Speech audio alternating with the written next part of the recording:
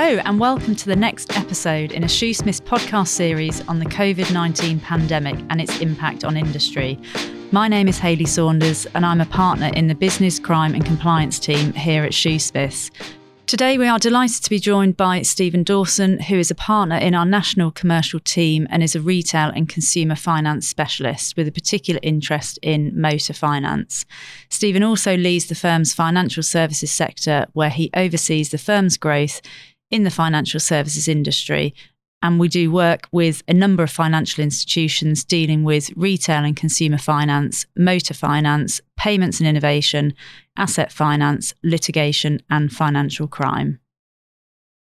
Today we'll be discussing with Stephen the impact of COVID on the financial services sector, asking him questions about wider experiences of the pandemic, any lessons learned, the ultimate aftermath, and then some thoughts towards the public inquiry, which is set to commence its first public hearings in June.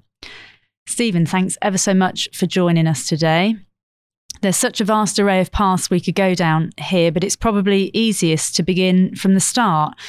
Stephen, I wonder if you could help us with what was the immediate impact of the pandemic from the point of view of our financial services sector? Well, I don't think that clients could have been, and certainly weren't, ready for the scale of the impact from the pandemic. Lenders were faced with an impossible challenge, quite frankly, of keeping the lights on within their own businesses and at the same time responding to government intervention. So just when people were getting ill, working from home and resource was very slim on the ground, financial services businesses are of course supervised by the FCA in particular with something called operational resilience in mind. In simple terms, it's about being able to continue to operate in the event of a serious event or serious circumstances. But maintaining this operational resilience was just impossible at times. Thanks, Stephen. And what kind of policy intervention did we see at the outset? Well, I think we all recognise there was a great deal of government intervention. Many employees found out that they were simply not needed with little or no notice. Because human contact was effectively banned, businesses were required to close. And in response, we saw the coronavirus job retention scheme costing somewhere in the region of £70 billion to ensure that the job market remained ready for a strong comeback. I believe in or around 11.7 million people benefited from that scheme. And of course, there was also the self-employment income support scheme for those who are self-employed, which was a little less generous. But as a result of all of that, individuals simply couldn't afford their daily cost of living. They couldn't afford their financial commitments, again with little or no notice. And if people were concerned about their finances, could you help us with what further help there was out there? And more generally, how did this change the jobs of our Shoesmiths financial services lawyers? Well, one of the greatest challenges that we faced was keeping up with government policy. In some cases, unheard of in my industry, this policy was being issued over the weekend to try to keep up with the pace of change. So businesses themselves saw grants, loans, and some temporary tax cuts and changes. There were 5 loan schemes, the bounce back loan scheme being the biggest, with the government providing a guarantee in the background. So a great deal of work was needed across the FS sector teams to be able to support our FS clients, to be able to provide these facilities safely, securely, and with a minimum of fraud. In the case of individuals, they saw increases to benefits, continued protection through furlough, and of course we saw other more targeted support for certain groups. And was it also a challenge for clients to keep up with the policy, especially as it was changing quite frequently? It truly was a profoundly difficult time for financial services businesses.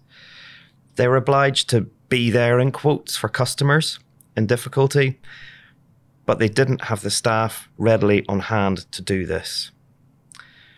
Guidance was issued by the FCA to certain key parts of the lending industry, designed to make sure that the UK economy simply didn't collapse under widespread failure by individuals to maintain their financial commitments.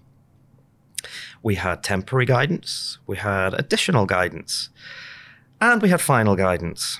and a good deal of speculation in between. And this caused huge pressure for the industry, in turn putting us, the Shoosmiths lawyers, under pressure to have all of the answers. So the guidance offered protection for individuals with credit card debt, personal loans, buy now, pay later, motor finance, mortgages, amongst others. So was it a challenge for clients to keep up with policy? Profoundly so. And how did you have to adapt from how you were working only months before the pandemic started? For us, we had to adopt a very much get it done mentality. And quite frankly, it wasn't always perfect. Clients expected us to provide answers moments after guidance is issued, and this presented risks for both of us and our clients. The speed of decision making was also paramount and certainly caused a great deal of concern. Speaking as somebody who's been doing this for a few years now, I would say that instinct played its part.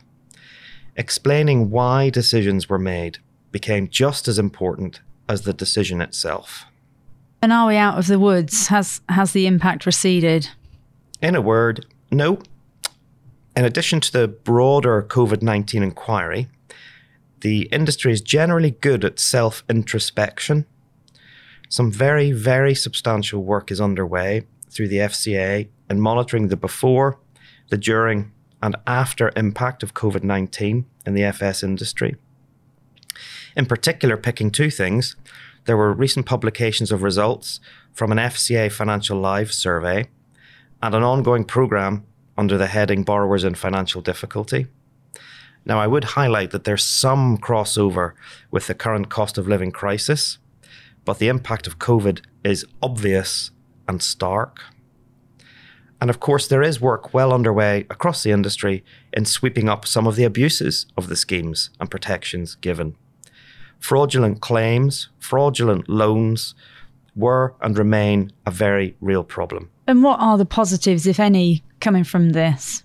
Personally, I suggest we're seeing accelerated innovation, accelerated positive change through the clever use of technology. And our commercial lawyers, as a consequence, are very busy. So given the financial crisis of 2008, which still doesn't feel that long ago, did it surprise you that the financial industry wasn't as prepared for the COVID pandemic, given that they'd gone through the financial recession of 2008?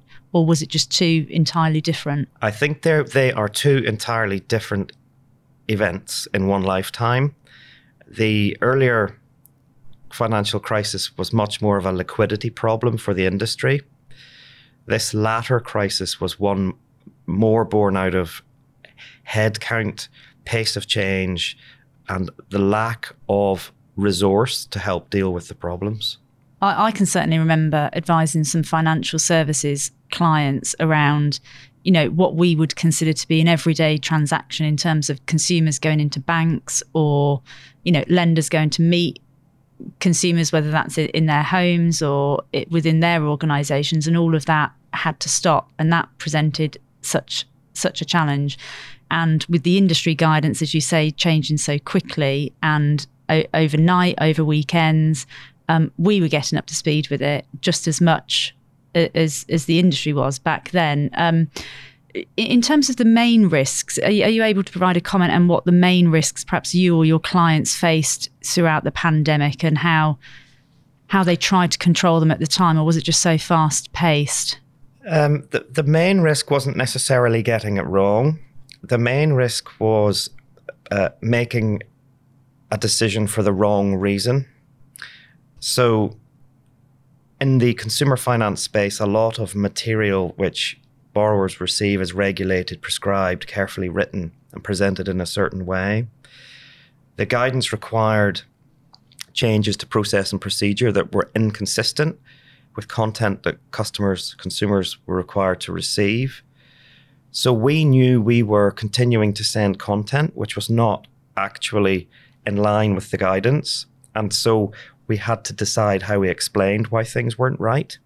So it was more about explaining than getting it wrong was the biggest risk. And was there a lot of interaction with the regulators and various associations in terms of embarking on this journey together? It was very much a solid, united front in helping each other. I'm a big fan of broadly speaking, I'm a big fan of the trade bodies in our industry. I think they're very proactive. I think they're very visible. They're very vocal. And the industry together with trade bodies and lawyers of our caliber and similar all pulled together. And it was rather impressive, yes. And in a time as well where technology has never been so important, how easy would you say it was for you and your clients to adapt to the new measures that were introduced by the pandemic? So obviously we're conscious that there's a lot of statutory obligation from the regulator in terms of data protection and ensuring that financial information is safe and secure. So, we look forward now 3 years on and we see innovation and technology and what we're dealing with now. But at the time when everything was so fast paced, how was it that clients dealt with that? The honest answer is poorly. There just wasn't the headcount available to these businesses to keep the lights on for themselves, for their own staff, never mind service customers. So there was a great deal of leniency shown at that time to make life a little bit easier. So instead of strictly adhering to the guidance and the recommendations and the rules, as long as decisions were made that were justifiable, fair and transparent, I think businesses had to go down that route rather than try and find technological solutions immediately.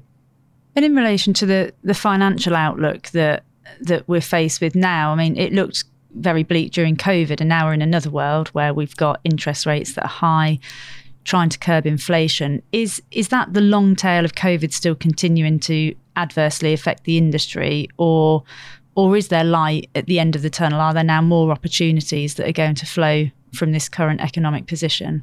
The FCA, the Financial Conduct Authority, has been very hands-on in recent years in trying to assess pre-COVID, during and post-COVID. The problem we have is that we're layering on top cost of living crises and global dispute, all of those factors.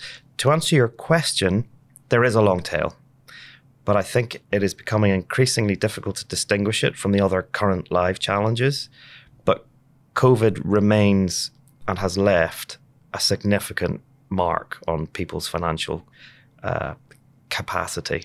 And we know that the UK COVID public inquiry, it's been set up to examine the UK's response to COVID, its impact and any lessons learned. So we'll start to hear some live evidence on Module 1 in June later this year. COVID clearly has had a severe impact on the financial position of the UK. And as I say, we'll hear evidence at the inquiry on that later. Are any of your clients active, or any of the trade association or bodies that you mentioned earlier, are they active to your knowledge in the COVID inquiry, or are they just watching this space to see how they may be involved in the future? Truth be told, they are active, but it's through other inquiries, other evidence gathering from their own regulators. So the Financial Conduct Authority has this ongoing borrowers in financial difficulty survey, financial lives surveys. So candidly, I think in my case, the financial services industry is already busy enough ascertaining COVID impact and building on a stronger future. I don't think they're necessarily yet focused on this subsequent inquiry. Thanks, Stephen. That concludes today's podcast, and it's been fantastic having you. The live evidence for Module 1 starts in June, and we at Shoosmiths will keep a watchful eye on all aspects of the inquiry and how it impacts our clients. We'll continue to report with articles, insights and more podcasts to come, so please do watch this space. Thank you.